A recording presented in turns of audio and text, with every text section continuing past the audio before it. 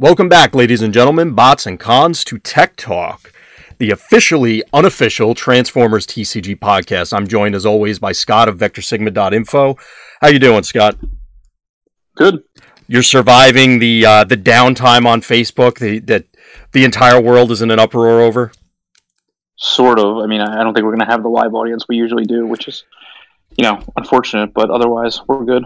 Yeah, we'll make do. Hopefully a bunch of people have all our followers and stuff, or everybody's following us on Twitter, and they can pick it up there. If not, well, recording will be up as it always is religiously on Monday morning. So, barring, now that I say that out loud, something will happen. But, right. Of course, because that's how it works. So, we actually have, hypothetically, a shorter show for you this time, because we don't have a gazillion spoilers to go through. There wasn't a humongous amount of news, either new cards coming out or new announcements or new events or whatever. So we wanted to actually revisit, air quotes, some old stuff, because the old stuff is still pretty good. And just because we got new toys doesn't mean that the old ones are now broken or should be thrown away. So I guess we can dive right into it, unless you had anything in particular you wanted to cover right off the top.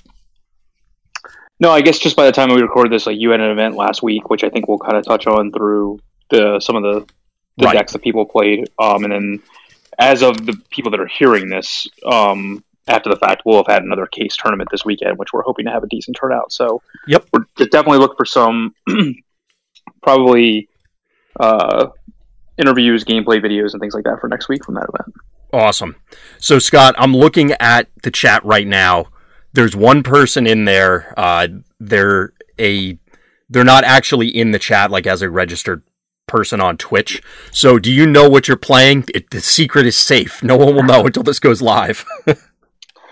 As it stands right now, the only deck I really have completely put together is an aerial bot deck that I'm thinking about running. Mm-hmm. I think I just don't want to run the updated 3-wide prime deck that I usually would run.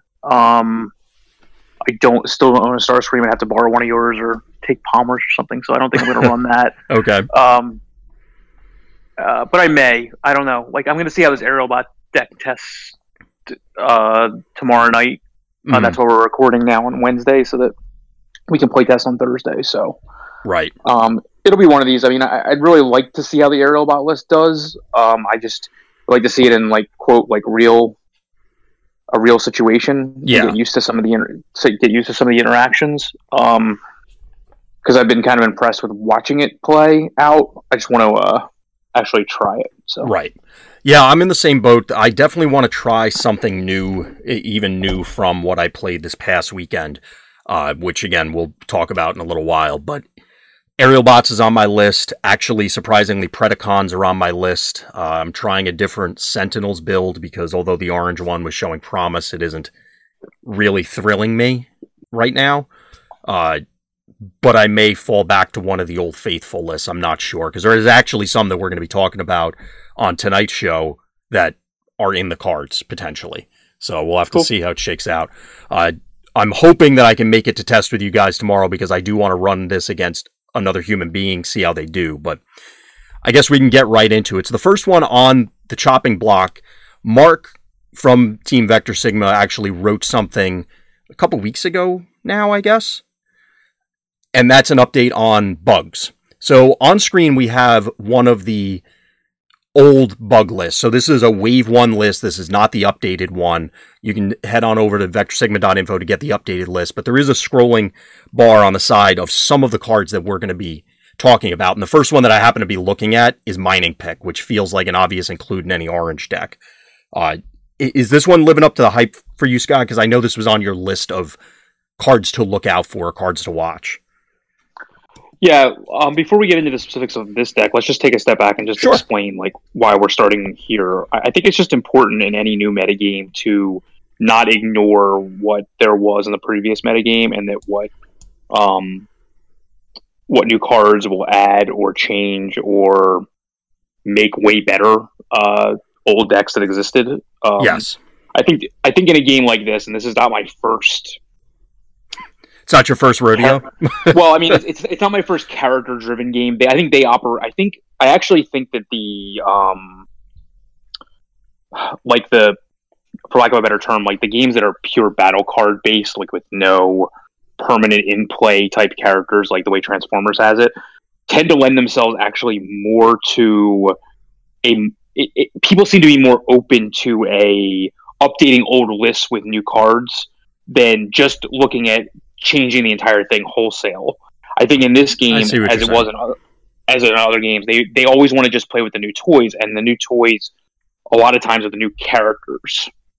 Right. But for me, I mean, there are some of these decks do have different characters in them that we played before. Some of them have Wave 1 characters that we didn't see play in these lists before, and will now see more play because of the battle cards that interact with them. I think it's just important to understand, again, which we've talked about many times, the synergy between the battle deck and the characters that you use, and that a radical change in any one of them, and we're doubling the number of battle cards, they will likely fit more easily into decks than doubling the number of character cards doesn't always have that same effect. Right. Go ahead. Sorry. Yeah. No, I think it's just important to start the discussion of how the metagame is changing, which is mostly what we talk about on this podcast, by revisiting old strategies and updating them as a point of reference to start where you should start some of your testing.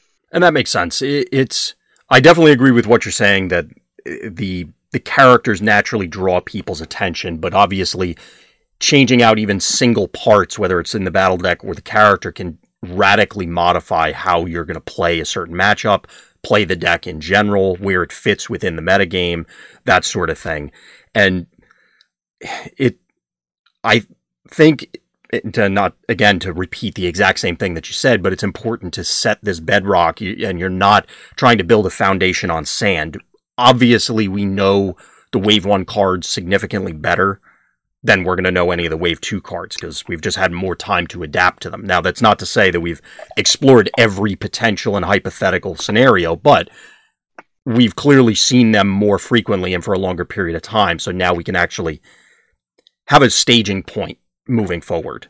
Again, not to rehash literally everything Scott said, but putting it a slightly different way.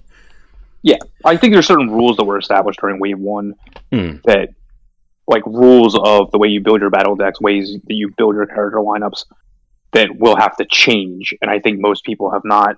I'm not even positive what they are.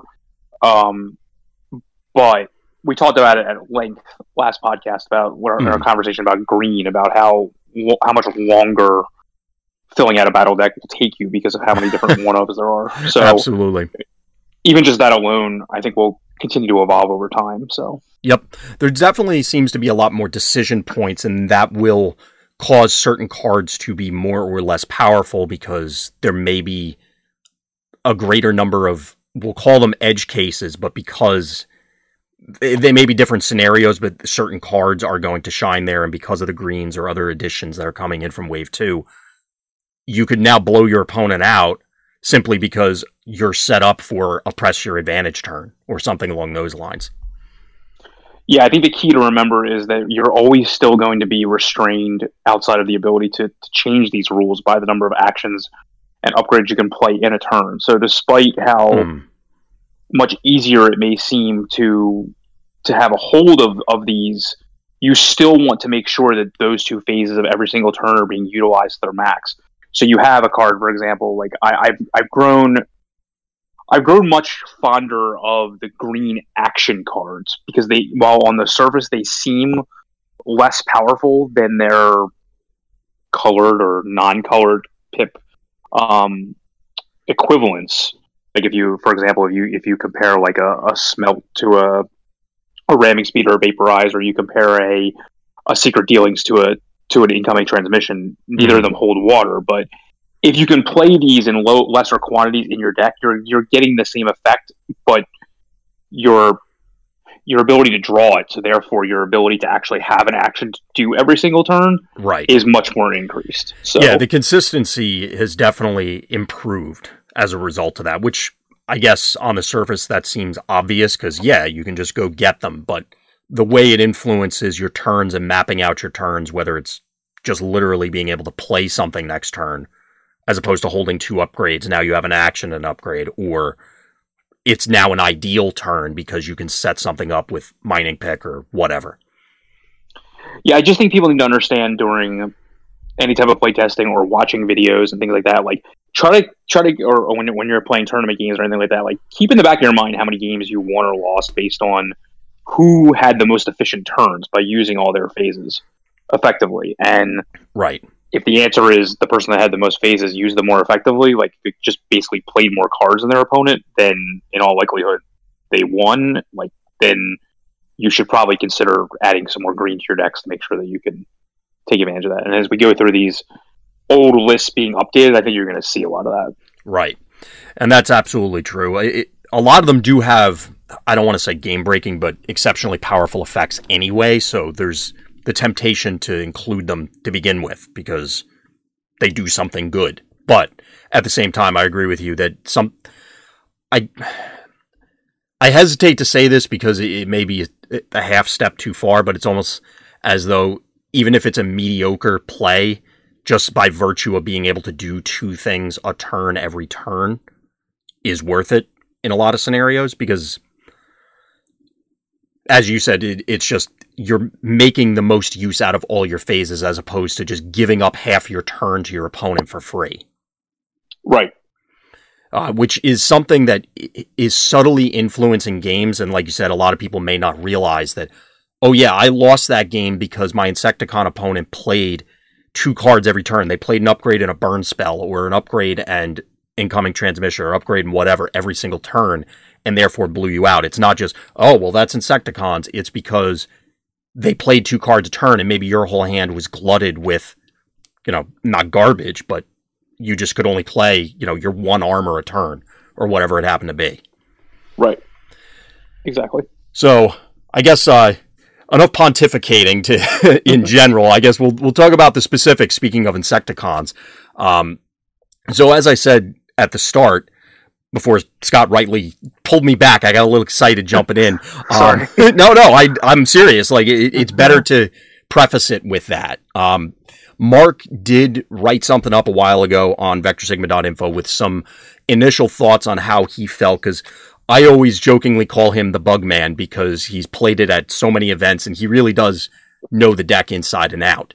And while I disagreed initially with some of this stuff, and not to the extent of, oh, well, he's clearly wrong about card X or card Y or numbers, however they broke down, I've been running pretty close to what he posted, and for most cases, it's a good bar to start with because it's beating the snot out of a lot of things that I'm trying out, which is good because it's keeping me honest instead of just adding 1,000 decks to our spreadsheet, which I'm doing anyway. Yes. Yeah.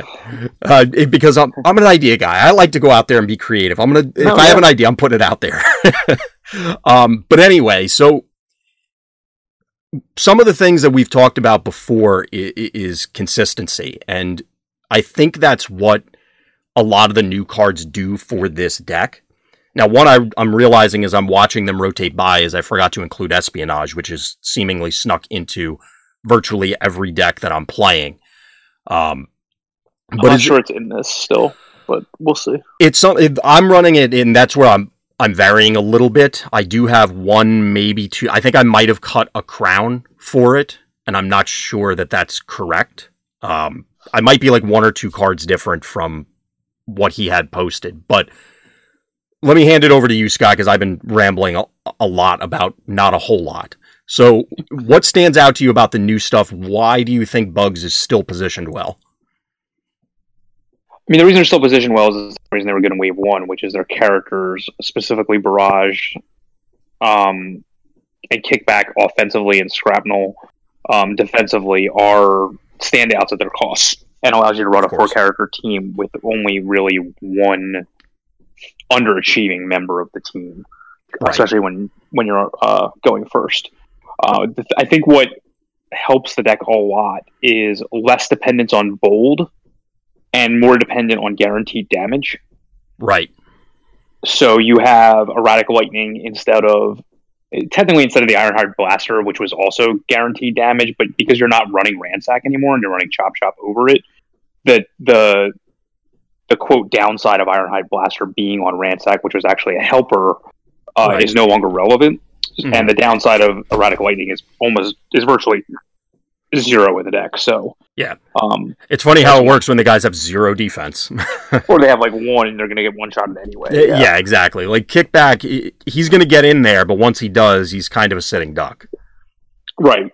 So you have that. You have Reckless Charge, which is, to me, a pure upgrade over Supercharge in a deck like this. You have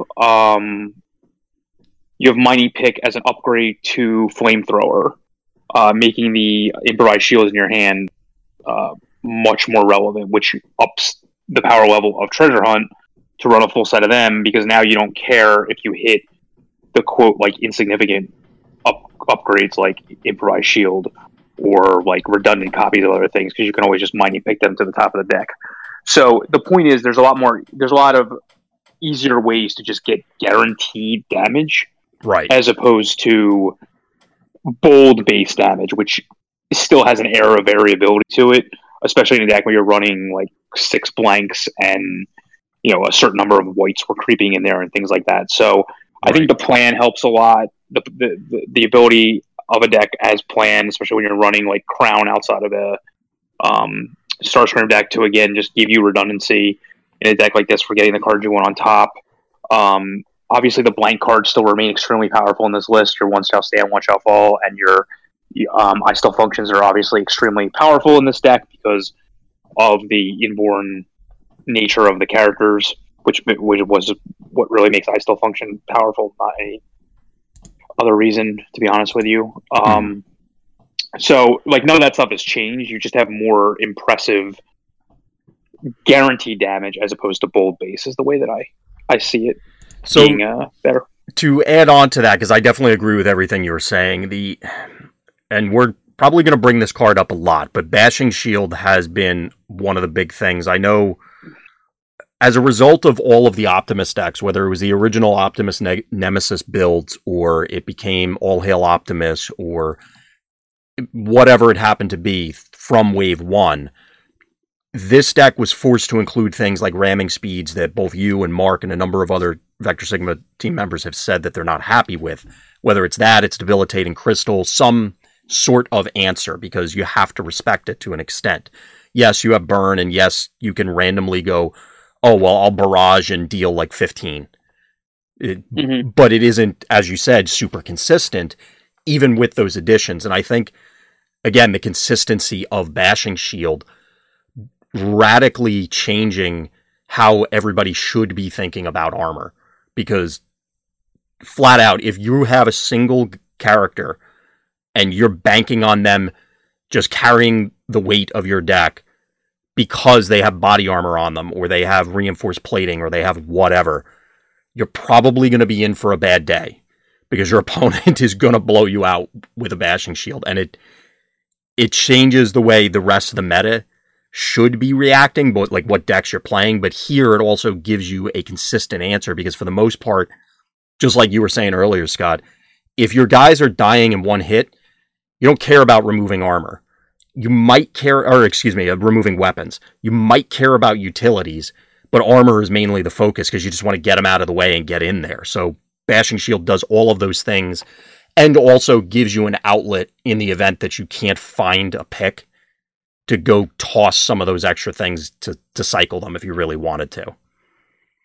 Yeah, that's an important point that I didn't make about Bashing Shield. The other thing, the way I look at it, especially in this deck, is it's basically at least doing 2 damage to the worst armor they could possibly be playing in like a tough 2 type armor. Right.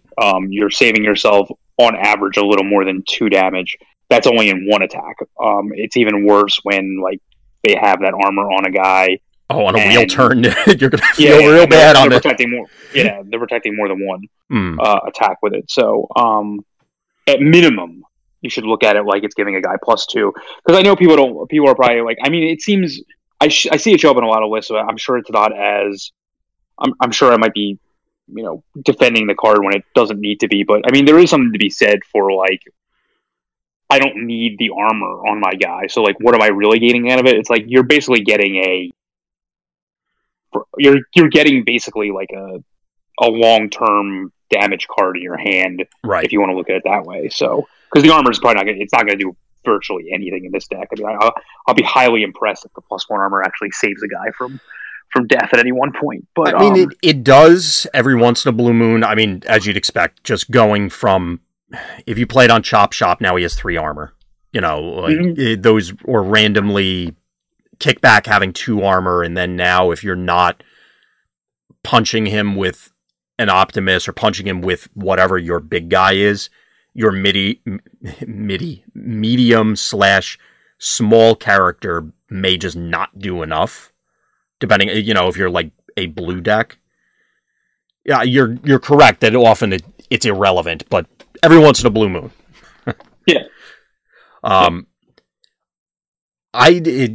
As I had said in my dissertation earlier, that a lot of the newer stuff that I'm throwing into this, and I had mentioned it in my the Sunstorm write-up that I did, usually the way I approach a new meta is I want to find the best aggro deck, which we kind of already knew from Wave 1, and then just throw things at it to see what has a chance to get over the hump, and then go from there. Because to me, if I can't, and this isn't a great metric, but it's usually the rule of thumb I have for it, if I can't go at least 50-50 on the draw against the premier aggro deck, I want it has to do something crazy in other matchups, or just be so warping that I will accept losing that many, because I anticipate you're still going to see a whole lot of Insecticon players at any given event. Yeah, I'd imagine so. I think the one thing that needs to be seen, though, is I just don't know how well they really match up with certain combiner teams, because those combiner teams have, with the exception of Sentinels and like Dreadwing, more characters than you do, and like your Shrapnel and, in this case, Chop Shop can kind of be exposed as being, like, honestly could be weaker than some of the combiner pieces at times. Right. So you really only have 2 decent, I mean, I guess Shrapnel hits decently hitting characters, but depending on the combiner team, that could be their one. I haven't seen a lot of matches with that. I've seen it against Sentinels, but that plays out more like a normal deck. Yeah, so, Sentinels, at least an aggressive Sentinels build, feels not unlike Dinobots, just you don't have Grimlock. Right. Because you're a bunch of medium-sized guys smashing into the bugs, and they have more guys. Yeah, you're just able to get additional actions action phases throughout the turn through the use of the flips. So so far, and again, it's still early, what I've found a lot of the time going against bugs with various different combiner teams, we're talking specifically 5 wide ones. So your Menasors, your Superions, your Predacons, that sort of thing, it's kind of contingent on how many burn spells the bug player has, which to me, the more I think about it, logically makes sense that now they are the short end of the stick as far as number of characters. So they need a burn spell to try and turn the tide. Because otherwise, say, you're probably not turn 1 killing the Combiner's Brave guy, for example. Like, it's possible, but even against the Predacons, like, if you're swinging in with Shrapnel, you flip for 7, they soak 3, they're taking 4 before, you know, if they're playing blues or whatever. So therefore, you need that burn spell for when they inevitably send out the Brave guy to try and protect other characters. And for me, I don't know if I'm comfortable just saying, oh, well, I'm just going to cross my fingers and say that Insecticons is not going to draw a burn spell. I haven't decided yet. Yeah. I think there's other minor negatives, like it could actually be possible that Barrage's Bolt 2 does not activate, because that's also true. Any of your guys you could attack are either undamaged or are already dead against these combiner teams. So it could almost be a liability that some of your characters are dead because your second main attacker just isn't anymore. He's just another Shrapnel, basically. Right. That is also true. And it has come up. So yeah, it doesn't surprise me. Any other thoughts on bugs before we move on to cars? No, I still have no problem using them as the test aggro deck, like you said. So and at the first event, they still top 4. So yep, it still did really mean bug things because bugs can be mean. So moving on from there, we have a cars list. So this was the list that we have up on screen, as it's indicated, is actually from pre-packs. So it. Oh, geez. Yeah, well, I just pulled one off the site, so I didn't even use mine. So the point being is that I expect, and even if it wasn't this particular list, which happens to be an older one, it's just I think there's going to be a lot of changes to cars in general. Yeah. The first one that I wanted to highlight is because Insecticons, yes, we have the Ransack for Chop Shop change, but honestly, it's just a 4th dude that fits in the slot. It's a 4th bug. In cars, getting the new Bumblebee actually matters. Yeah, it matters against. It matters, I think, in what you want the deck to be doing. Although it's not as. So, I think what people will wind up noticing is an ideal draw with any cars deck will probably prefer to have the old Bumblebee because everything's working out for you. You're getting the upgrades you need. You're getting the untap effects you need. So It's like, I'd rather attack whoever I want. The problem is that that's only going to happen a smaller than 50% of the time.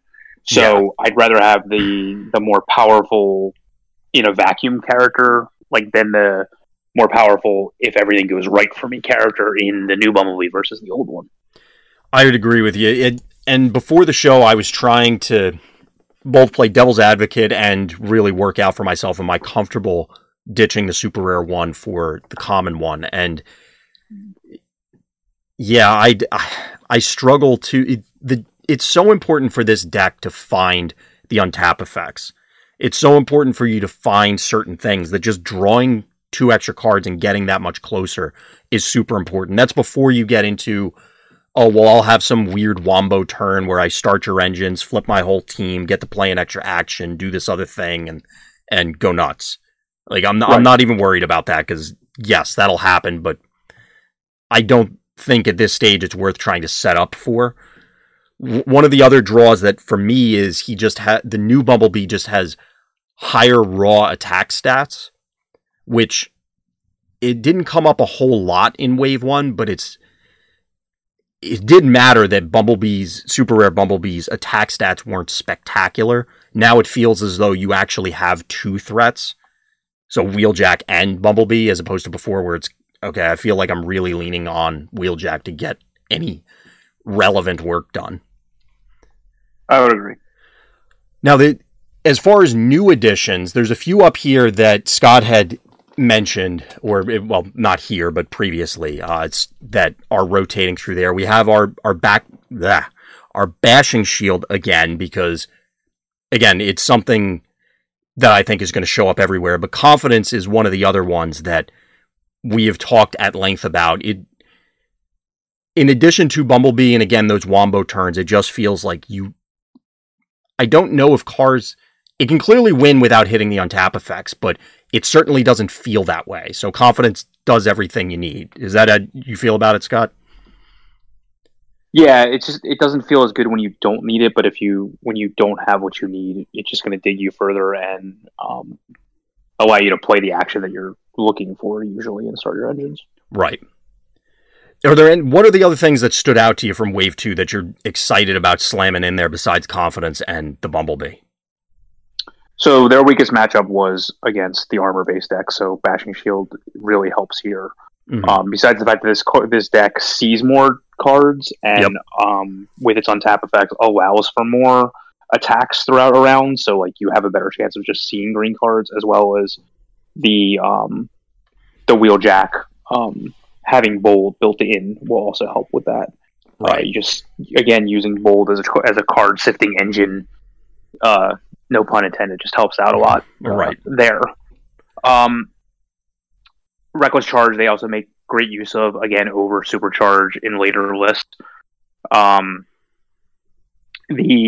that's something, before you move on, to pick your brain about Reckless Charge, because I think a lot of people are going to have this reaction. It makes sense in bugs. as we said, kickback, especially if you put erratic lightning or whatever on him. Look, he's just going to die to a stiff breeze. Someone's going to look at him funny, and he's going to get squashed. Here, your characters are approaching or are at, Optimus Prime Battlefield Legend or not quite Nemesis Prime levels of health.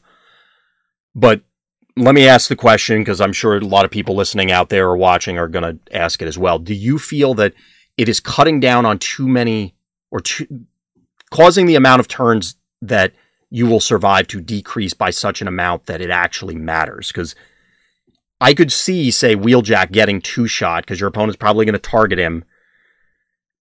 If they're going first, they're going to run into him, put some damage on him. You reckless charge him at some point, and then he just dies to the follow-up attack. Are you okay with that, or are you it's just play better sort of thing? I don't think it's going to create enough situations where it's going to be relevant, and you could probably play your way out of them, and just not play it if you need to. I mean, for now, I have it in there as a 3-of in test versions, but I mean, if that winds up happening a lot where it doesn't wind up being worth it, I could cut it down to a 2-of. I would never cut it completely. Mm-hmm. So you don't ever see yourself going back to Supercharge, for example? No, because the deck's most important card is blue. Older versions of the deck during Wave 1 should have ran some number of Energon axes and some amount of direct damage. So you already had, or I Still Functions, which I didn't usually run a lot of in the deck, but people did. So you already have a built-in, I would say, somewhere between 6 and 8 off-color attack cards. Right. As it stands. So, Supercharge is not going to hit for more than three or more as often, and this is a guaranteed 4 damage. Right. So I think it's, to me, I can't fathom any aggro deck not running it personally. So I can't see how it shouldn't see play here as well. I think it also plays into your comment earlier where Bashing Shield definitely helps against the blue-based matchups that had given Cars a lot of anxiety prior to this. That guaranteed 4 damage, again, if you can't find that Bashing Shield for some bizarre reason or whatever the scenario happens to be, this helps you just go for the high score and just push through the armor, as opposed to Supercharge where it's just, maybe you'll do it. And don't forget that this card is extremely good because of the new Bumblebee. So what it allows you to do in this deck, which you couldn't do before. In the old versions of the cards, you had to make a decision. What am I going to do this turn? Am I going to untap? Am I going to... This is assuming it would start your engines and not turbo boosters. What am I going to use my action phase for? Am I going to untap? Am I going to pump my guy? Am I going to get a flip effect, with rollout? Am I going to, insert? Am I going to destroy an upgrade? Insert. Am I going to treasure hunt? Insert non-damage based things I'm going to do. Yeah. Now with the new Bumblebee, you can do 2 things. So to me, Reckless Charge becomes so ubiquitous where you can pretty much do it on command because you're going to be playing more actions every single turn than you used to. So that's the other reason I really like it, is because it's a combat ability you're almost banking on always having, and there's other new cards that assist that as well. Right. But I think that's where it helps out a lot too. Is it just makes that decision of I'm definitely going to play a combat spell, and it's just combat action is just going to happen all the time. So right. That's why I like it also. Now, one of the things that I don't know if other people are going away from, but flip effects, because you were discussing Bumblebee's additional action ability. Obviously, in prior iterations, you would get Super Rare Bumblebee's ability to hit the back line, so to speak. Prowl will buff your team. Do you see the deck continuing to lean into that I'm just going to flip everybody all the time plan? Or do you think it's going more towards now I'm just an aggro deck and I play a lot of oranges and then I get untaps as my quirk? I don't think you need rollout. Potentially, definitely not a playset of them because... So, I still think swinging with Bumblebee on turn 1 flip Bumblebee and attack is always going to be your play. Pitch it action, draw 2 cards. Well, now you're more likely to go find something to keep them alive. Right.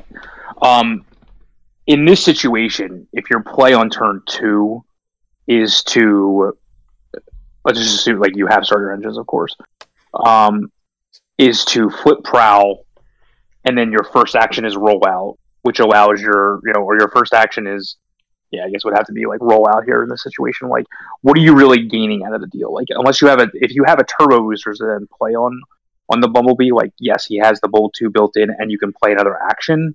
Mm-hmm. But it's not as powerful as being able to, like, it was necessary in the old version because you wanted to attack where you wanted to, not where they wanted you to attack. So, like, it became extremely necessary to do that with Super Rare Bumblebee. In this situation, you're essentially just gaining the flip effect back by getting the action back with Bumblebee. All you're really doing is getting the Prowl Bold 2, but you're losing the ability to flip another character or do something else. So right. I don't think it's as powerful at all as it was the first time.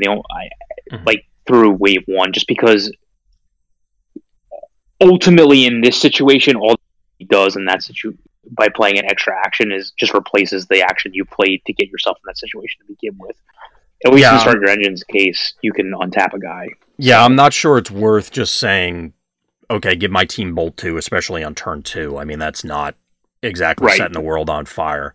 But so this is the other question that comes up, aside from the reckless charge thing that's all over the place. And we did cover it a little bit already, but you don't feel that it's worth, because one of the things you've said before, I think it was you, maybe it was somebody else that said to me that the advantage cars had against, say, Bugs, the deck we were just talking about, was being able to get him with Super Rare Bumblebee on that barrage or kickback that they're protecting throughout the course of the game. You're comfortable giving that up for the ability to push these other actions? Yeah, because I don't think that was what allowed you to win that matchup necessarily. Mm-hmm. I just think you were doing the same thing as them with better stats on the back end that allowed you to survive attacks even from them. Uh-huh.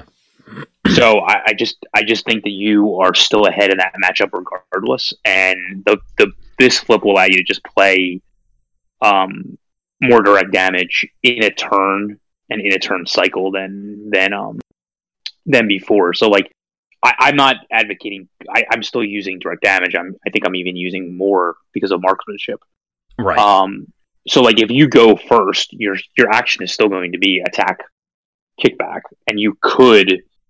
I mean, it's possible, kill him in one shot, especially with these six attack versus 5. It's more realistic. Mm-hmm. And even if it's not, you can, that one shall stand later on, or whatever. Right. You're probably, because if you were to flip, just plain 2 oranges, that's 8. He's taking 7 out of 9 health. Marksmanship or one shall stand just offs him right now. Well, marksmanship won't off him right there. That's the problem. Well, he's going to flip at some point. I guess, yes, I phrased it wrong, but it's going to, you're not going to have to burn a later attack on it. You can just remove him. Right. So that's why I don't think it's that big of a deal, because I think you're still at an advantage here as it is. Mm-hmm. It's just not as easy because you can't avoid shrapnel. You just don't have to waste a bunch of attacks on them. That's why I still have one shall stand in the deck. That's why I still have marksmanship and added marksmanship to the deck, which of course adds more blues. Because I still think Scrapnel's a pain in the ass, but that's not that hard to do. I could be playing the matchup wrong because I'm not nearly as good at playing cards as you are. You've definitely been playing it longer as well.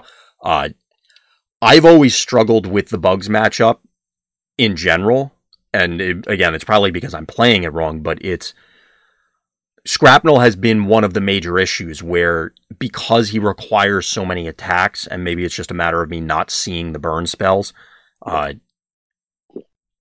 because of that, and I have to see how it plays against other decks, whether one shall stand is completely necessary now. This is going back to the argument of having reckless charge alongside one shall stand, and am I now actually crippling myself due to the self-inflicted damage.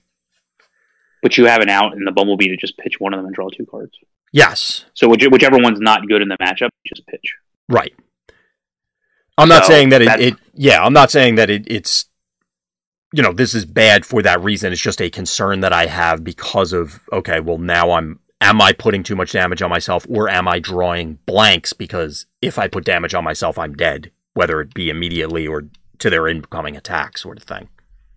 Yeah, it's fine. Yeah. I don't see it as that big of a deal. You just have to, I mean, in a lot of decks nowadays, with the increased card siftability through green, at the minimum, you just have to know what's good in certain matchups and get rid of the cards that aren't. Exactly, yeah. It's something that, and I do like Cars in general because of how it lines up against other things as well. And just untapping things is such a powerful ability that it's hard to believe that anything's going to push it out, like the Car archetype in general. I guess I know we're focusing on new stuff in old stuff, but have you given any thought to either Stunticons or splashing Stunticons or anything? Is confidence that important to you that you didn't want to go, like one of the Stunticons and a star card? I just don't think that any one of the Stunticons can affect the board as effectively as the Prowl can. Right. I mean, if I had more blue, I could see the argument for drag strip. Confidence isn't that important. It helps, certainly, again, to sift through your hand and get rid of the cards you don't need, but it's really just about the fact that, like, you can have really great turns with Prowl. The other issue is Prowl gives you a second specialist in alt mode, which is really important. So now what you can do, there's a full set of field communicators in the deck.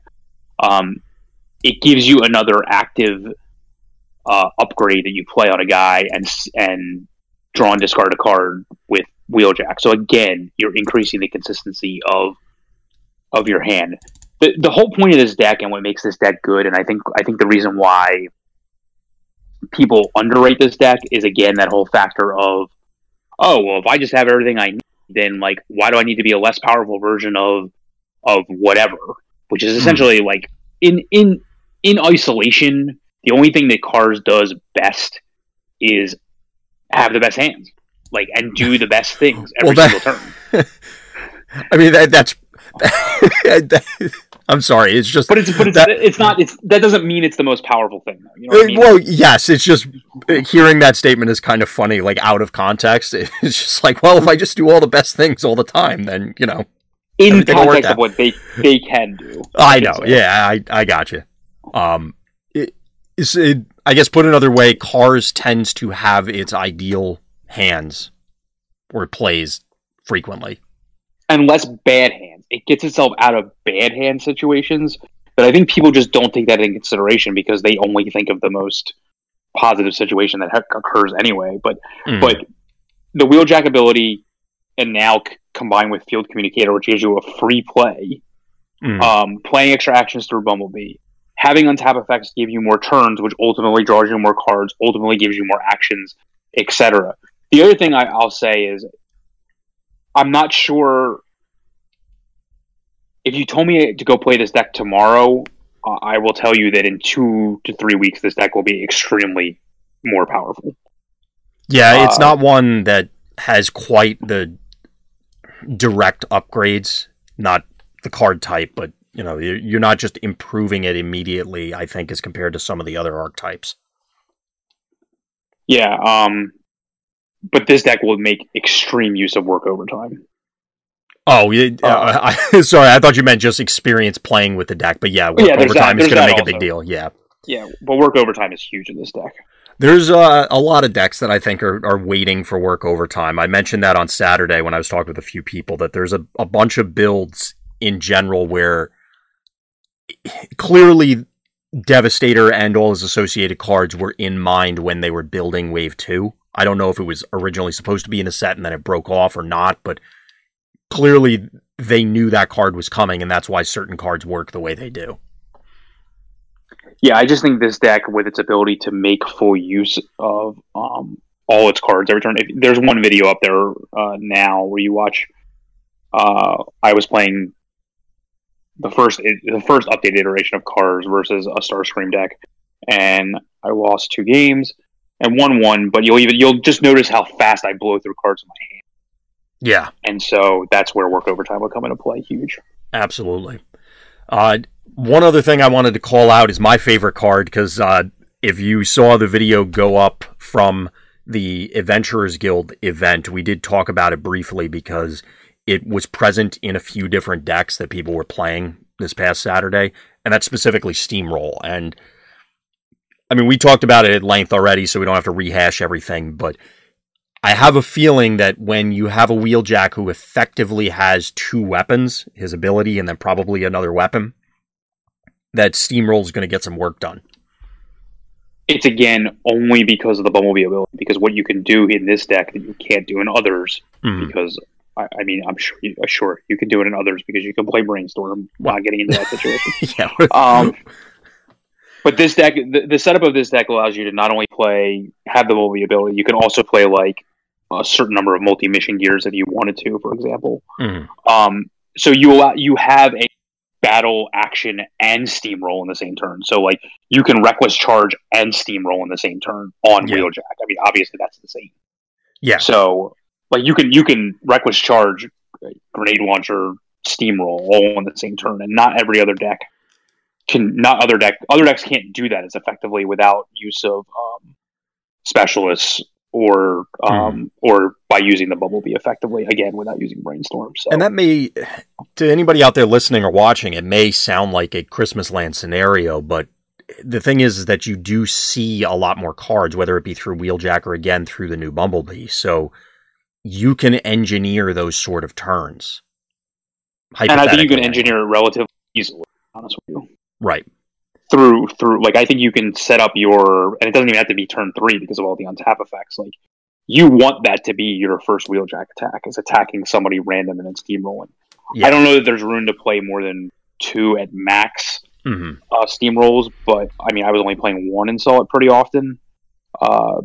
So I think it's a fine one of, and to get yourself to that case, but it's going to depend on how often that situation really rears its head before we decide how many you really need to play.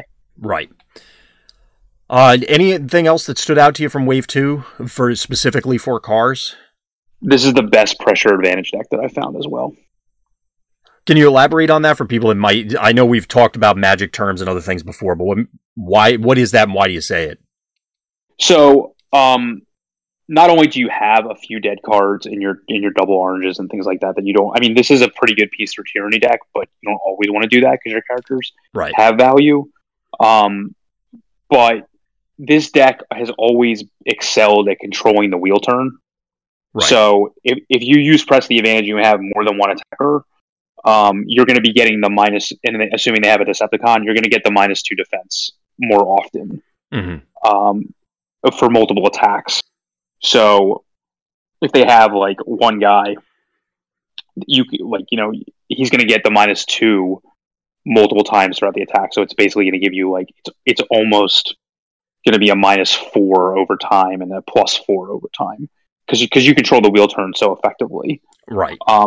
Even against non-Decepticon decks, even just getting a +2 attack on command still has value as a backup to playing Reckless Charge on certain turns. So I think you see so many cards in this deck that and during combat that I think it's just an effective use of it. That's something definitely worth repeating about this deck because of the way it plays, that anybody who's played a number of card games, whether it's this one or others, you'll play a matchup or you're playing against an opponent and you say, well, if they have this thing, I lose.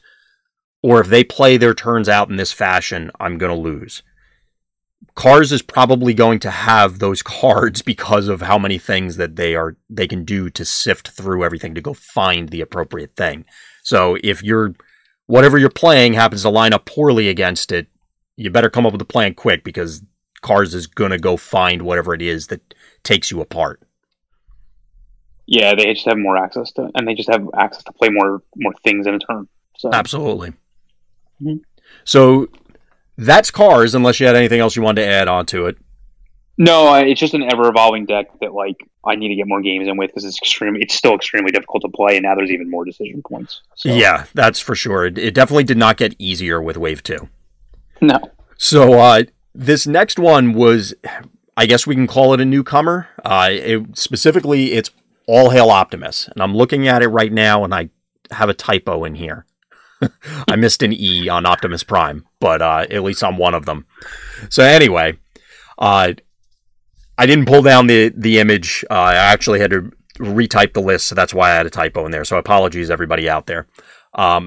This was a list that you had kind of evolved from the old Too Tall Prime list, the Touch that you had written about way back when for PAX. And correct me if I'm wrong, but this was the deck up until we got Wave 2 and actually could start playing around with it, correct? If you pay attention to Archon, you would have seen ever since I played the deck at one tournament, it dominated the next one. Right. So I'm still surprised to see the number of people out there that still talk about how powerful Too Tall Primes is, because this to me was just head and shoulders above it. So I unfortunately was absent at those events, although I did follow along at home, follow the bouncing ball with what happened at them, so I was aware of it. Tell us a little bit about this deck and what Wave 2 does for or against it. So the deck design was essentially to keep Optimus protected as best as possible by playing 3 characters instead of 2. The original version played starter Optimus as the 7-drop just for redundancy and Ion Blasters, and allowed you to play the Matrix. Yep. Yeah. But what wound up happening, honestly, is the Matrix just wound up going on the main Prime anyway, so it really didn't matter in the end. Fair. So kind of some of the plays I saw as time went on. So yeah, you had redundant targets for some of these upgrades, but like, yeah, I never had 2 Ion Blasters in play at the same time, so it never really mattered. It was just kind of a pipe dream to have them not be a dead card if the large Optimus died, or make the small Optimus into a relevant combat character if you drew one and played it on him earlier. Mm-hmm. The team up tactics wound up getting cut, so the fact that it was an extra truck wound up meaning nothing. And obviously Flame War is insane. Right. But now you have so many more trucks. Is it going back in? No. I know you have a slightly different take on what the new characters are as a replacement for what everybody lovingly calls Baby Prime. Do you want to elaborate on those? Because I don't want to say that mine are right. They're probably wrong, but it was just my initial thought was a different direction. So my initial thought didn't work.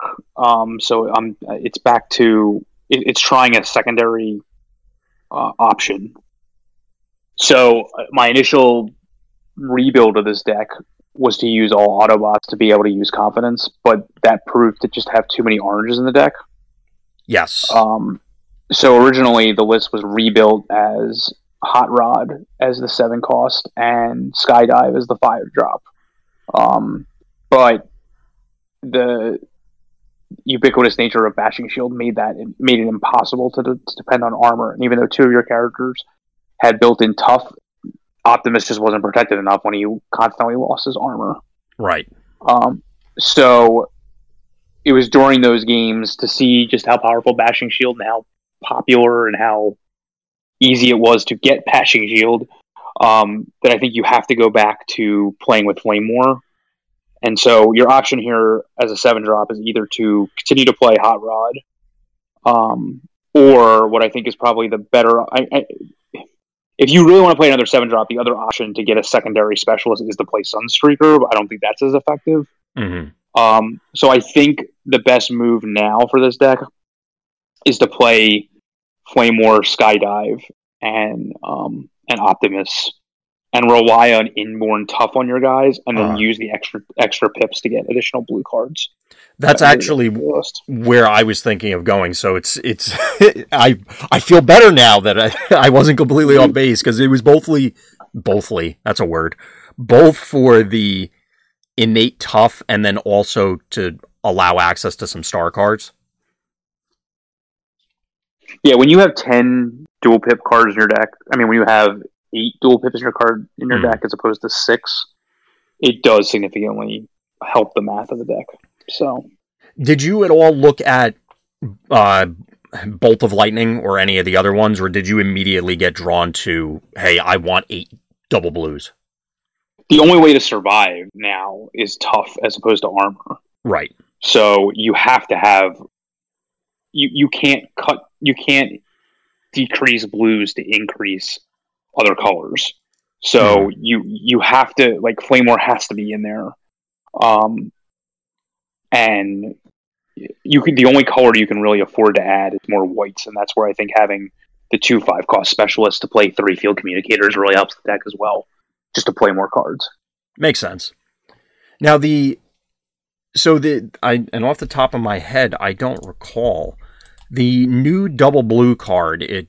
What is it? Energy Shield or Energy Field or something like that? Energized Field or something. Energized Field, that's what it is. So I just pulled it up right now.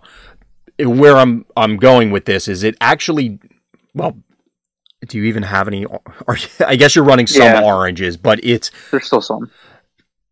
Point being is if you field communicator it, you could hypothetically play it.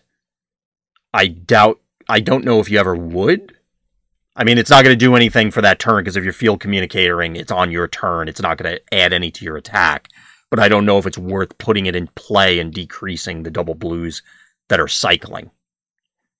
No, you still have a certain token amount of armor that's in the deck. I would still play like 5 armors in the deck just in case they don't get Bashing Shield. And I would obviously also play Espionage to get rid of their Bashing Shield, which again was not in my test list and still needs to be tested. So you're increasing whites in the deck. You want to play I always forget its name. The plan card. The utility security console? Yeah, you want to play security console. Again, you instead of depending on armor, you depend on security console and tough for your defensive plan, for lack of a better term. And that to me is a better outlet to go than relying on armor. I still want to play armor, but I wouldn't rely on it. Right. And then Espionage is an active answer to not only Bashing Shield, but to a lot of cards, assuming they have it in their hand. Right. And the fact that you can do this through the Optimus ability is powerful. So you are gaining more. There's a little bit more white in the deck than was in there before. But in general, I think you have to rely on tough and blue, and just naturally getting more blues than you can on armor nowadays.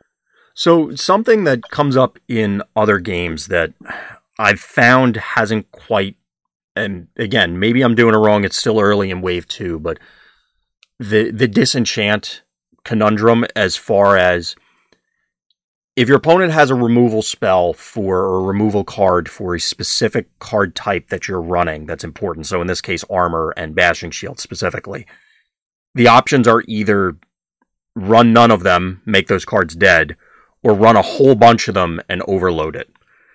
Given the way Transformers games seem to play out, at least right now, I don't think the overload plan really works. And I'm struggling to picture a scenario where it would, just by virtue of the way the game you interact with your opponent. So you slam an armor on, say, Optimus, you get in.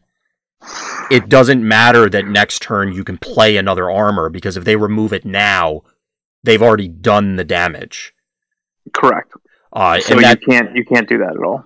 Exactly. So that's something that may, for other listeners that are coming from other games or hear about things from other games, that's something that doesn't really apply here. And as a result, that's why we keep harping on Bashing Shield as having such a humongous impact, influencing how decks are built. And that's why Scott is describing that tough, when it actually says it on the character text, matters so much more now. Right. I'm struggling to say, like, I was kind of hoping, not that I have a problem with Flame War, but she was was the de facto answer. It's like, oh, I have 5 stars. What do? I'll put in Flame War. That I was hoping that she wouldn't be as common now, but I'm anticipating I'm going to still see a lot of her. I think so. I think that she still remains the most powerful 5-drop, even with combiner pieces. So I would imagine. So do you feel that this particular build, so it's Optimus, Flame War, Thing, whatever that other character happens to be, a 5, 6, or 7 cost, the same Predators and Prey still apply for this deck? You don't think that... I mean, obviously we've been discussing Bashing Shield and how it influences what characters you're running, but the matchups where it performs well versus where it's going to fall short still feel the same to you, even with the... obviously, we haven't played every matchup, but does it seem, at least initially, that's where it's going? Yeah, I just don't know if there's new... I mean, there's plenty of new Predators and Prey, and that's part of the problem. Right, until we feel everything out. Yeah, so, I don't... I think Security Console will go along against, 5-wide combiner teams. But you're in a situation with Optimus against a lot of these combiner teams where the overkill factor is going to be a threat, where you don't need to do 13 damage anymore. You don't need to do 15 damage anymore. So there's a hidden... The Optimus's ability to gain extra attacks, because he does essentially, in the old system, basically did enough damage in one turn to be the equivalent of 2. Right. Isn't as big of a factor against a lot of these 5-wide teams. And so I haven't tested enough against those decks to really know. But that's something I have to be aware of. But I do believe Security Console will give a lot of play, because you're just going to basically be able to get a lot of use out of it by drawing a card every single time he's attacked. And obviously he's a lightning rod to be attacked. So of course, we only played a one game, which again is on the video that was posted up, I think yesterday. So it would be last Tuesday by the time this goes live. Yeah. We only played one game, and it was my blue Predacons into a 3-wide Optimus build. And now the Predacons, because they are Decepticons, they have access to Scoundrel's Blaster, obviously, and then therefore I had a Pierce Sky. I was able to push through for enough, and I don't believe he saw a Security Console. And then eventually, because, as you said, the overkill was irrelevant on Optimus, and the medium-sized guy plus Flame War basically did 0 damage.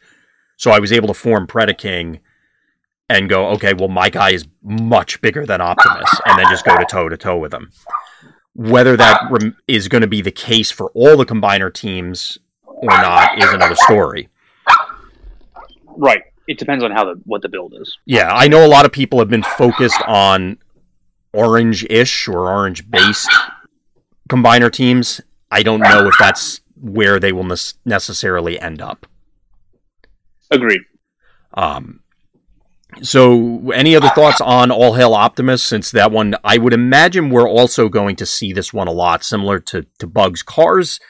I feel, because of the stress involved in the deck, it doesn't seem to be very common or very popular. Whereas Bugs are, you not just turn guys sideways, but... yeah. I don't know that this is where... I don't think this build is where it needs to be yet, so I don't really have that much more there. Mm-hmm. Would you say that are you expecting that this weekend we're going to see a lot of this? Or some variation? If they continue to play the old way, they're going to get smashed. Mm-hmm. I would agree. But if they adapt, and it doesn't mean they have to adapt necessarily to even using different characters. They could use whatever characters they want, but if they don't adapt the defensive concept, if they continue to rely on armor, they're going to lose. Yeah, it becomes a much more highlighted Achilles heel. Like, this is an old NES game, and that's the area of the boss that's flashing. Right. It's gonna go away, and then you're gonna need some recovery time afterwards. Yeah. It does still seem to have a lot of juice left in it, though. I mean, let's face it, Optimus can still do really absurd things, so. Yeah, I have. Like I said, I haven't tested against enough with combiners, and I haven't tested enough with this completely new lineup with star cards and things like that at all. I just think conceptually, it's where you need to go with control decks is to focus on inborn tough than it is to focus on armor. Makes sense. And you can focus on security console, and as well, the other advantage Optimus has is that the Ion Blaster still gives you armor. So, yes. I mean, it's certainly not armor out of the meta, right? But if you're not running, if you had decks before that were poorly built, too tall versions that weren't running Ion Blasters, you're not in a good position because you need that +1 armor from a second source that's not susceptible to Bashing Shield. Yeah. Again, it's just a matter of that one turn where your opponent, you finally get, okay, my Optimus is ready to go. Let's get in there. And then your opponent says, okay, wheel turn. I'm just going to hammer him because I'm going to Bashing Shield that body armor or that reinforced plating out of there and then just tee off on him. Yep. So, got to be on the lookout for it. Bashing Shield should be showing up in a lot of places, so be aware. Any other thoughts on Optimus before we move on? Nope. Should be good. Cool. So the last one we had on our list, and this one's not a joke, but it's just kind of up there. And then I'll kind of leave the floor open to any other ideas you have, Scott, that you want to run through that we didn't prep ahead of time. So this is Metroplex.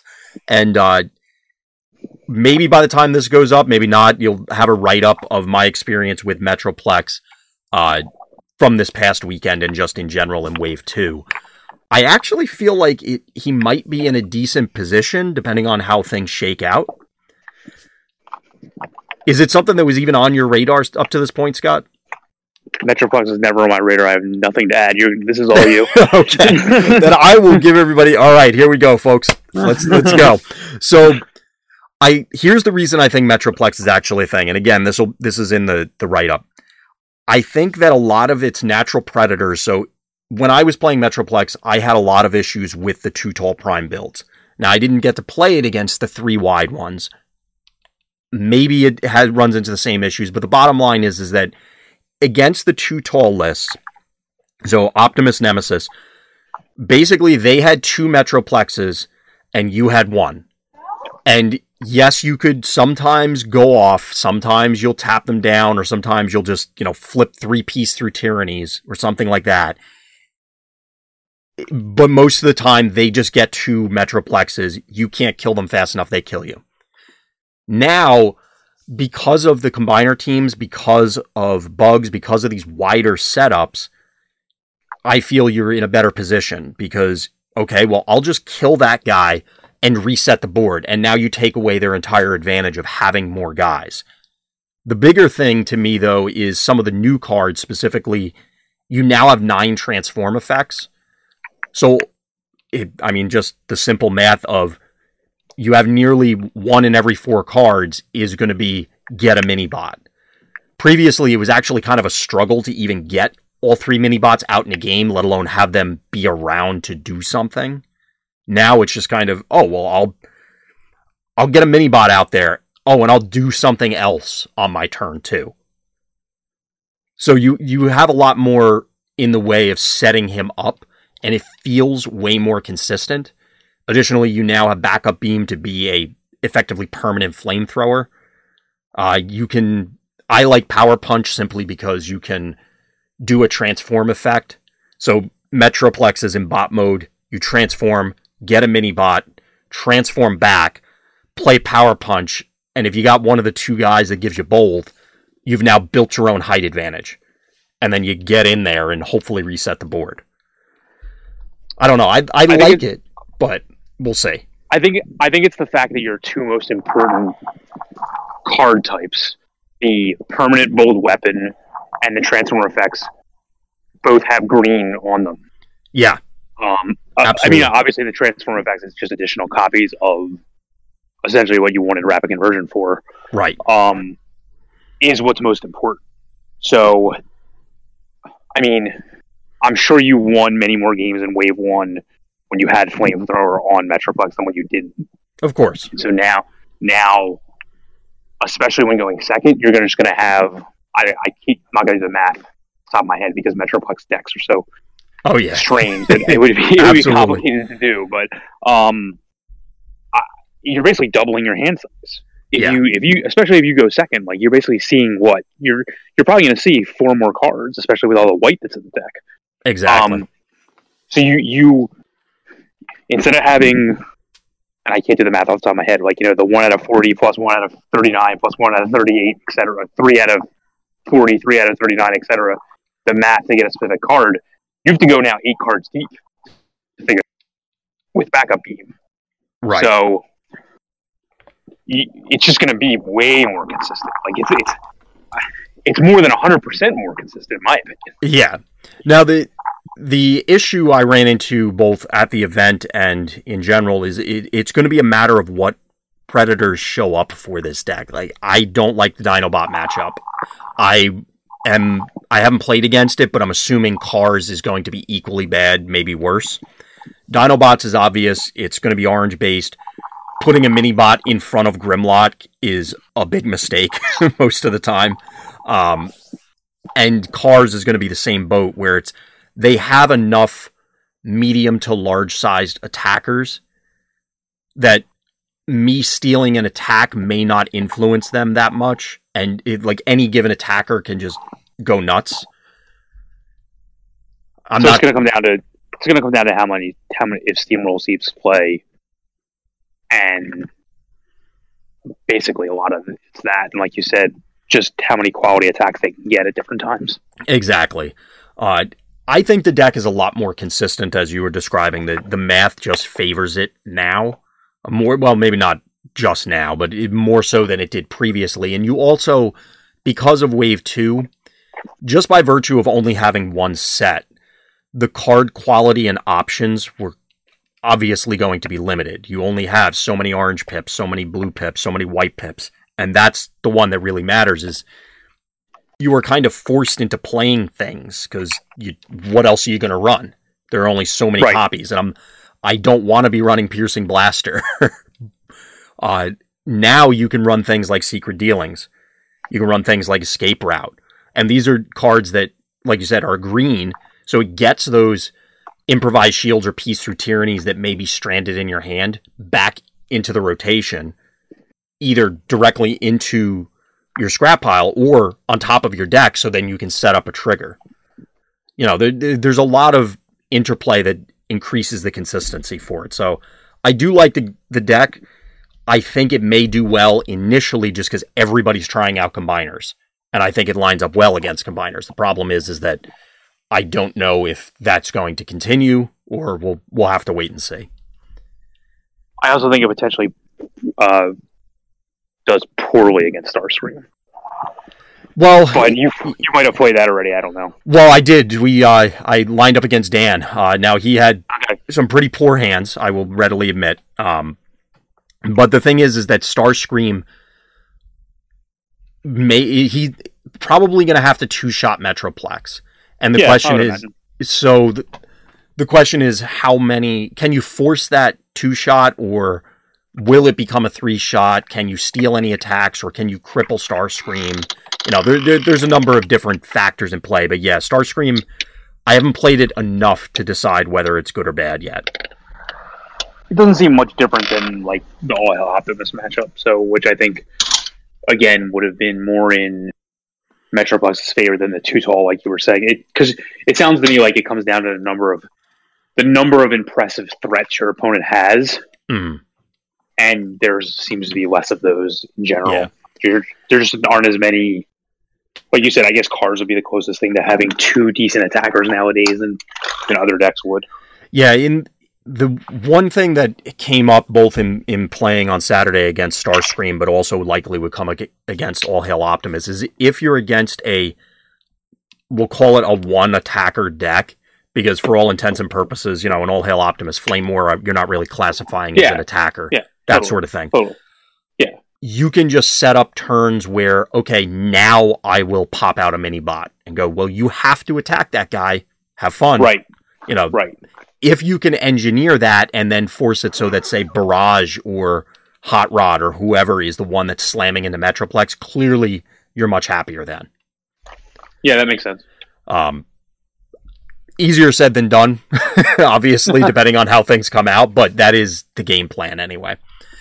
So that's kind of the long and the short of Metroplex. Like I said, there'll be a write-up up there at some point. Were there any other decks that those were the 4 ones that we wanted to bring up, but anything else that you wanted to talk about that you had thought of, Scott, in between when we started and now?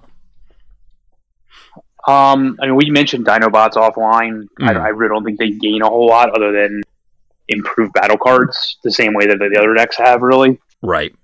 They actually had a decent matchup against Optimus during Wave 1, because, again, they just had... You couldn't one-shot them very easily, so like they just had a decent amount of large attackers, and I think, again, things like Reckless Charge and Bashing Shield will help them as well. Well, I think the bold base versions. I don't think their matchups change, and I think that's the problem, is that they're still good against the things that they were good against, but they didn't get any help against the things that they aren't good against. Right. No help against bugs, no help against... I don't really know what else their natural predators were, but... Yeah, well, bugs... I mean, it's kind of hard to play a deck if bugs is one of the biggest issues, because they're going to be there and they're going to chew you alive. I don't know. I haven't seen any cards or any different builds for Dinobots, including with the actual new Dinobots themselves.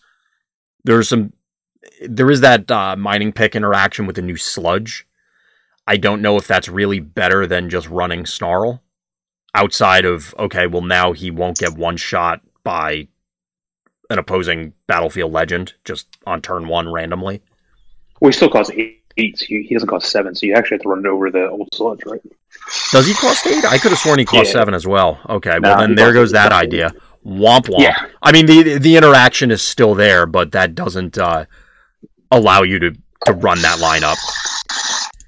No, the only change I would make, potentially, is if you have enough greens in your deck, and I do not think that Dinobots are as good at running a plethora of green as other decks are, because, again, like something like Cars, you have the ability to play more than one card, like more than 2 cards in a turn, so the green actually comes into play more often. You could consider running the new Swoop over the old Snarl, which I would probably do if I had enough green in the deck. Even then, I don't know if Snarl had 1 more health, so that he doesn't randomly get one shot like that, or just be crippled and then die to a burn spell immediately thereafter.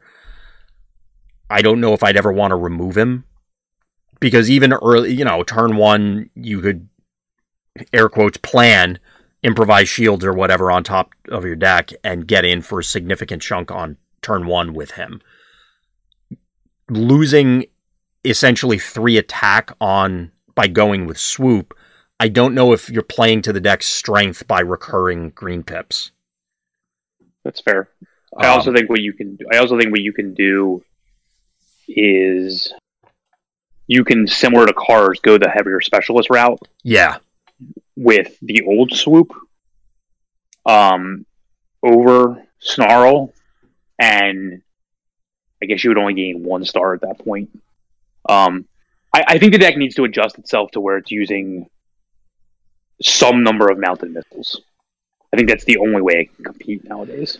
Would make sense. I don't know if that's going to, again, and I think you agree, so I'm not putting you in the position of trying to defend it, but I don't know if it's really going to help it out against the things that it's struggled against, specifically Insecticons. Probably not. I mean, it's not a deck I'm a huge fan of. I don't think the deck actually does anything better than any other deck. The only thing it ever had going for it was basically Grimlock, and now trust me, Steamroll is not Grimlock. Like Steamroll copies the ability, but having it built in with a 6 power attacker for 10, just imagine that the new Bumblebee had Grimlock ability instead of whatever other abilities he has. Like, right. he'd be better, but really that's all the deck ever was. It was really decently hard to kill guys. One easy to kill guy. Sludge was difficult to kill, but it was basically just it was almost the equivalent of all in, except for you're all in on Grimlock because Sludge keeps him alive, and Snarl just I don't know, does things, draws your cards when you after you Dino Chomp. I don't know. Yeah. So I really feel like the deck. I think you just need to go more. I think Grimlock is going to be popular in the meta, but I don't think it's. I still don't think it's solely Dinobot list. Just as I thought at the end of Wave 1, I didn't think it should be an all Dinobot list. Their card pool just doesn't impress me because they're basically based on getting more bold, and that's something that almost anybody can do. Like, is Supercharged that much worse than Dino Chomp? Like, not really. It's not that much worse. Especially because it's orange itself. Is Jaws of Steel that much better than Matrix? Kind of. Yeah. Not really.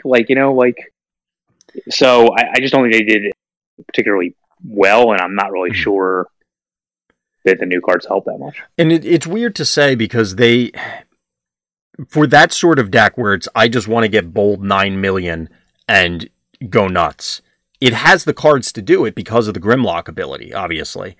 Because then you're not just, wasting all of the extra bold.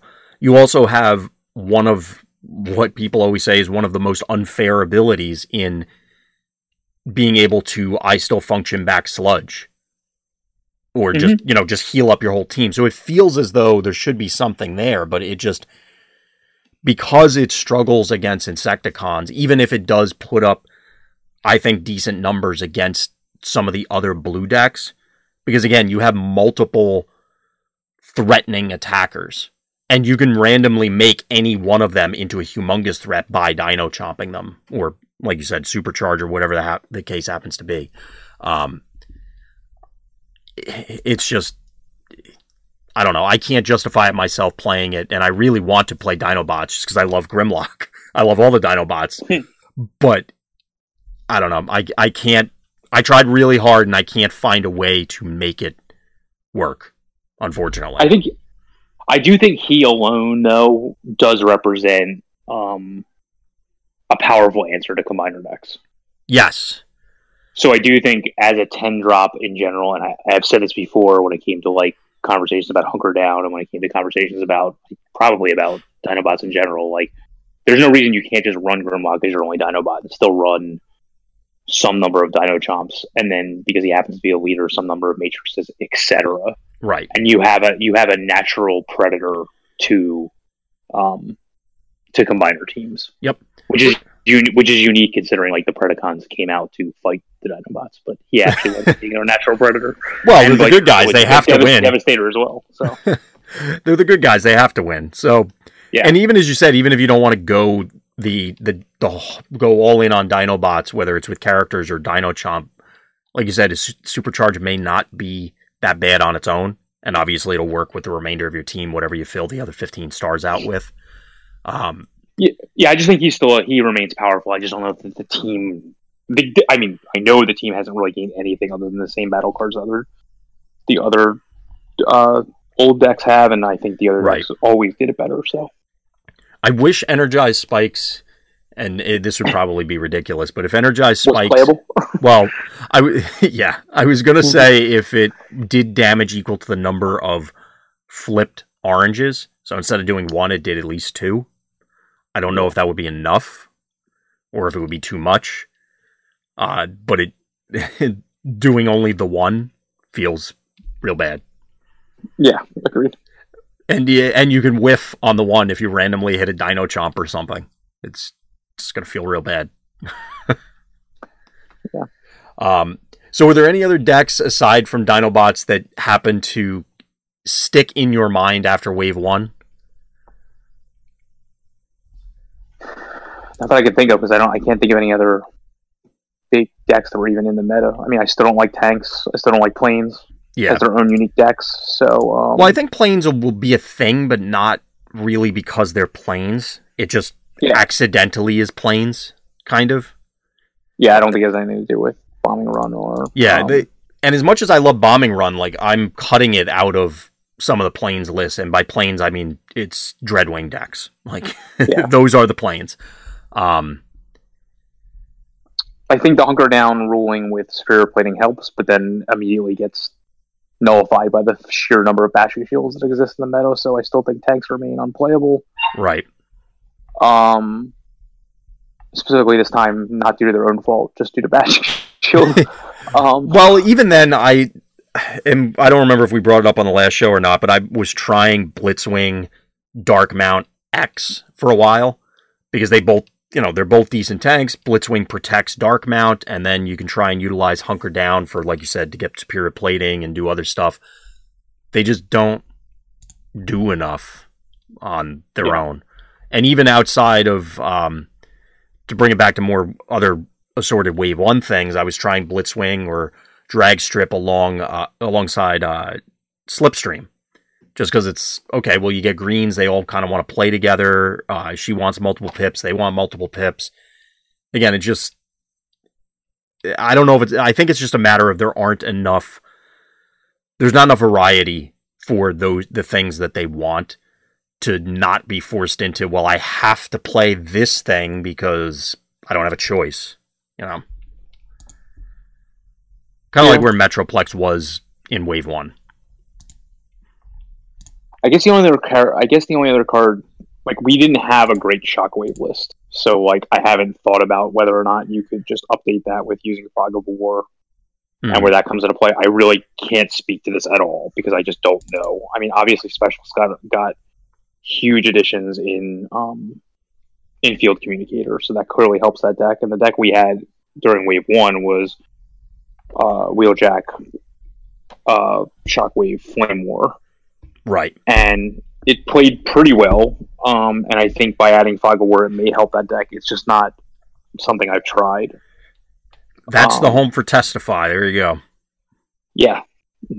It helps Espionage. Like, it gets Espionage and Fog of War, so, like, there's both of those.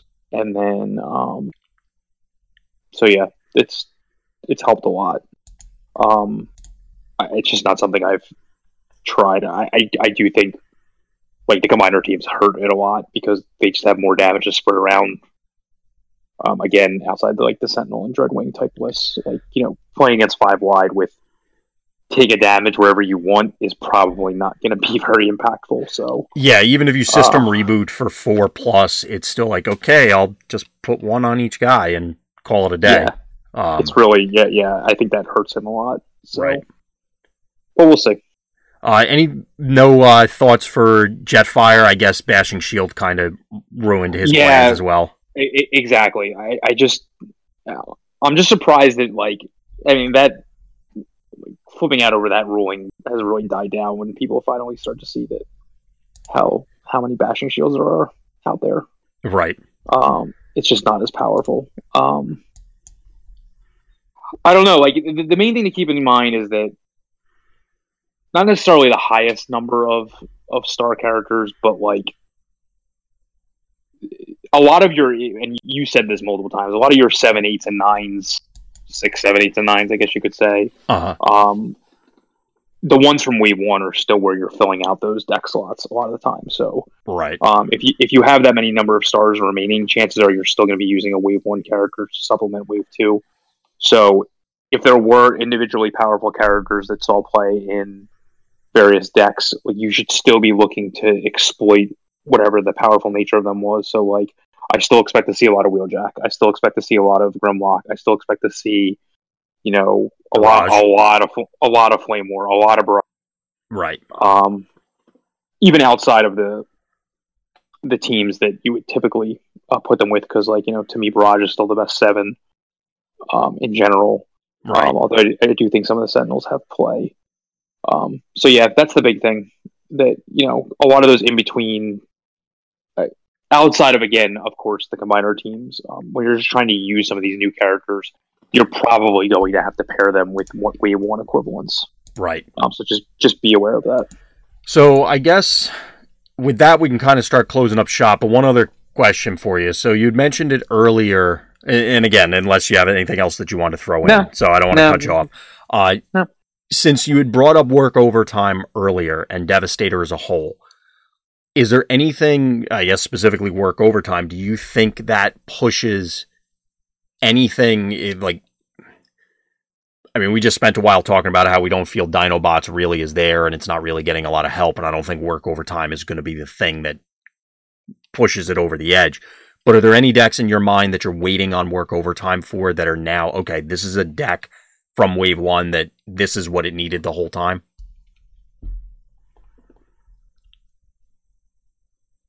I'll take that as a no. I'm thinking. Oh, okay. It helps the cards list tremendously. Right. Of the decks we've talked about tonight, it helps the cards list tremendously. I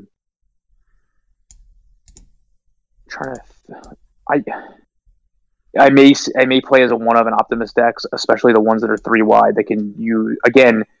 The whole point of work overtime is that it's most powerful in decks that can make the best use of both phases during a turn. You're naturally just going to be out of cards if you do that. So right. Whichever decks are able to do that right now, to me, it's the Optimus builds and the Cars builds, and that are able to do that most effectively. Even Insecticon builds can't always just naturally play their entire hand out at the time. So I think that while they may run it as a 1 or 2 of, because when you're in those situations, you just want to continue to fill up your hand.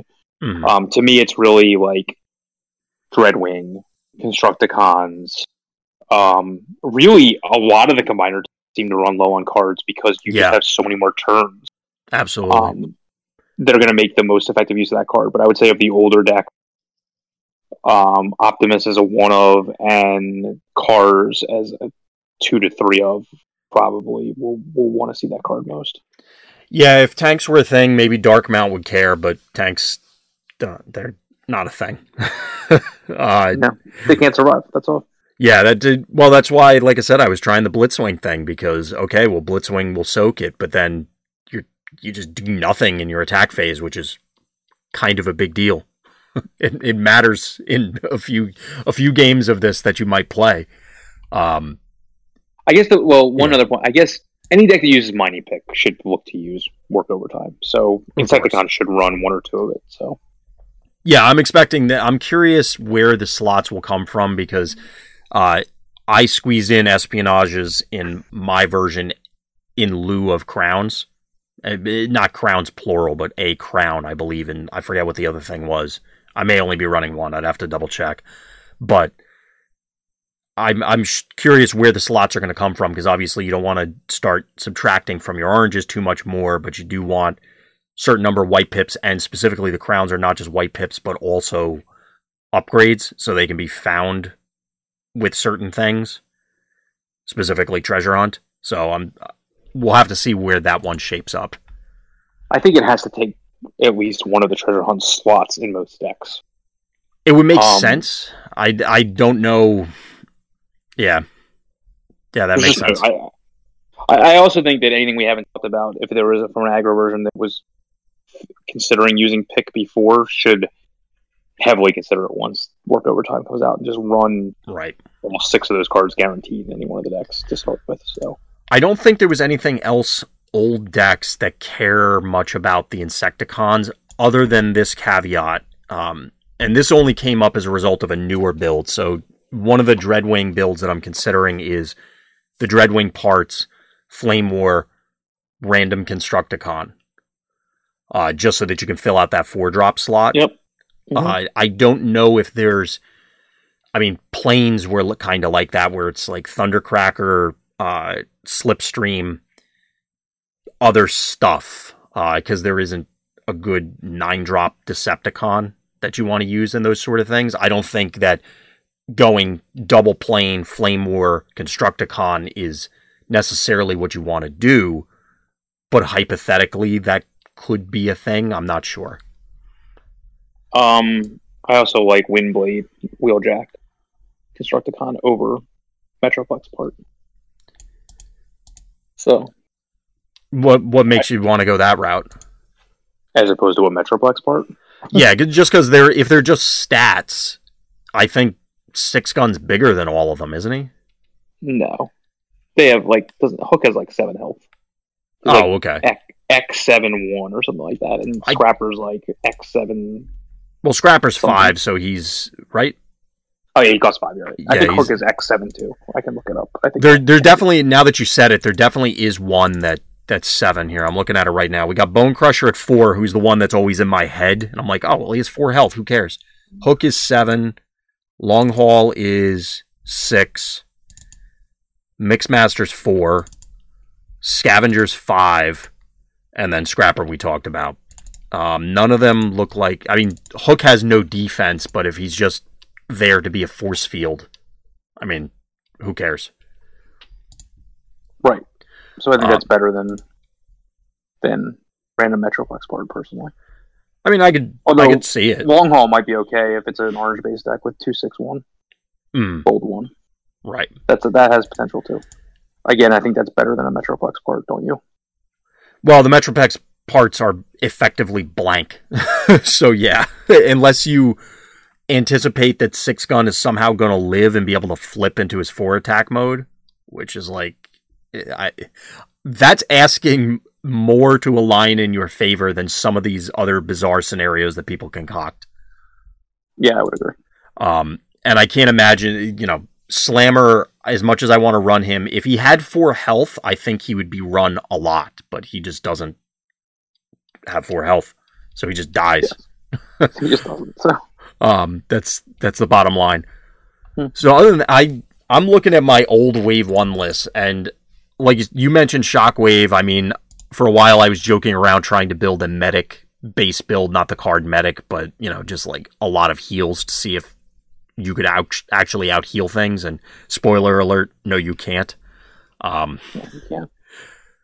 I'm looking at other stuff to see if there was anything else that I was missing that I wanted to bring up, but I think we pretty much covered it. Was there anything else? Like, you don't have a Cosmos build waiting in the wings or something? No, I don't think any of the combo-based cards got helped at all. I don't think basing your deck on Nemesis-type builds got that much help either. You don't think there's anything to help? I was going to say for Nemesis, you don't think that the addition of greens really did anything since you're already, flipping your whole deck over? I mean, you were a defensive bold deck in the old school versions, so it just gives you, I guess, it gives you a reason to run Power Sword because it turns it into a deck sifting engine. Right. So it's like defensive bold almost in a way. So it makes the deck more consistent from a power level perspective. But I still think it's not that great of a deck to begin with. So yeah, it's all in on one guy, and it's just I mean, I guess you do get Steamroll now, so I guess maybe if you can do it quickly enough and then pump him up. But even then, there are other decks that hit a much higher ceiling than that one will, and would be better homes for a Steamroll type effect. Right. So, well, I think that'll pretty much do it for us, folks. Any other thoughts, anything, shout outs, or anything coming up that you wanted to bring up, Scott, before we close out? No, like I said, this week, just look for coverage of these events that have been there recently and some new articles that'll be out there. And I guess next week we'll probably start to tackle some of the newer lists that we've been toiling around with that'll involve probably more new cards, I would say, especially on the character side. I would think that's what we'll probably talk about next week. We'll have more experience playing some of the newer characters as well, especially this weekend. So what if that's what I know it's probably what most people are clamoring for, so just be ready for that for next week. Yeah, we want to make sure that we have some more informed opinions and we're not, just throwing ideas out there. We did do that for a while since we were covering all the cards with all our hot takes. Now it's time to put some work in and do some homework. So we're going to see if we can get that done both in testing sessions and at the tournament coming up this week. And here's my plug that I do every time. Talk to your stores. Let them know you want to run tournaments. Try and let people know in the various regional groups, whether it's on Facebook or Discord or whatever. Keep the interest going. And don't be afraid to travel to events, because just due to the isolated pocket nature of this game, you might just have to get in a car and travel for a bit.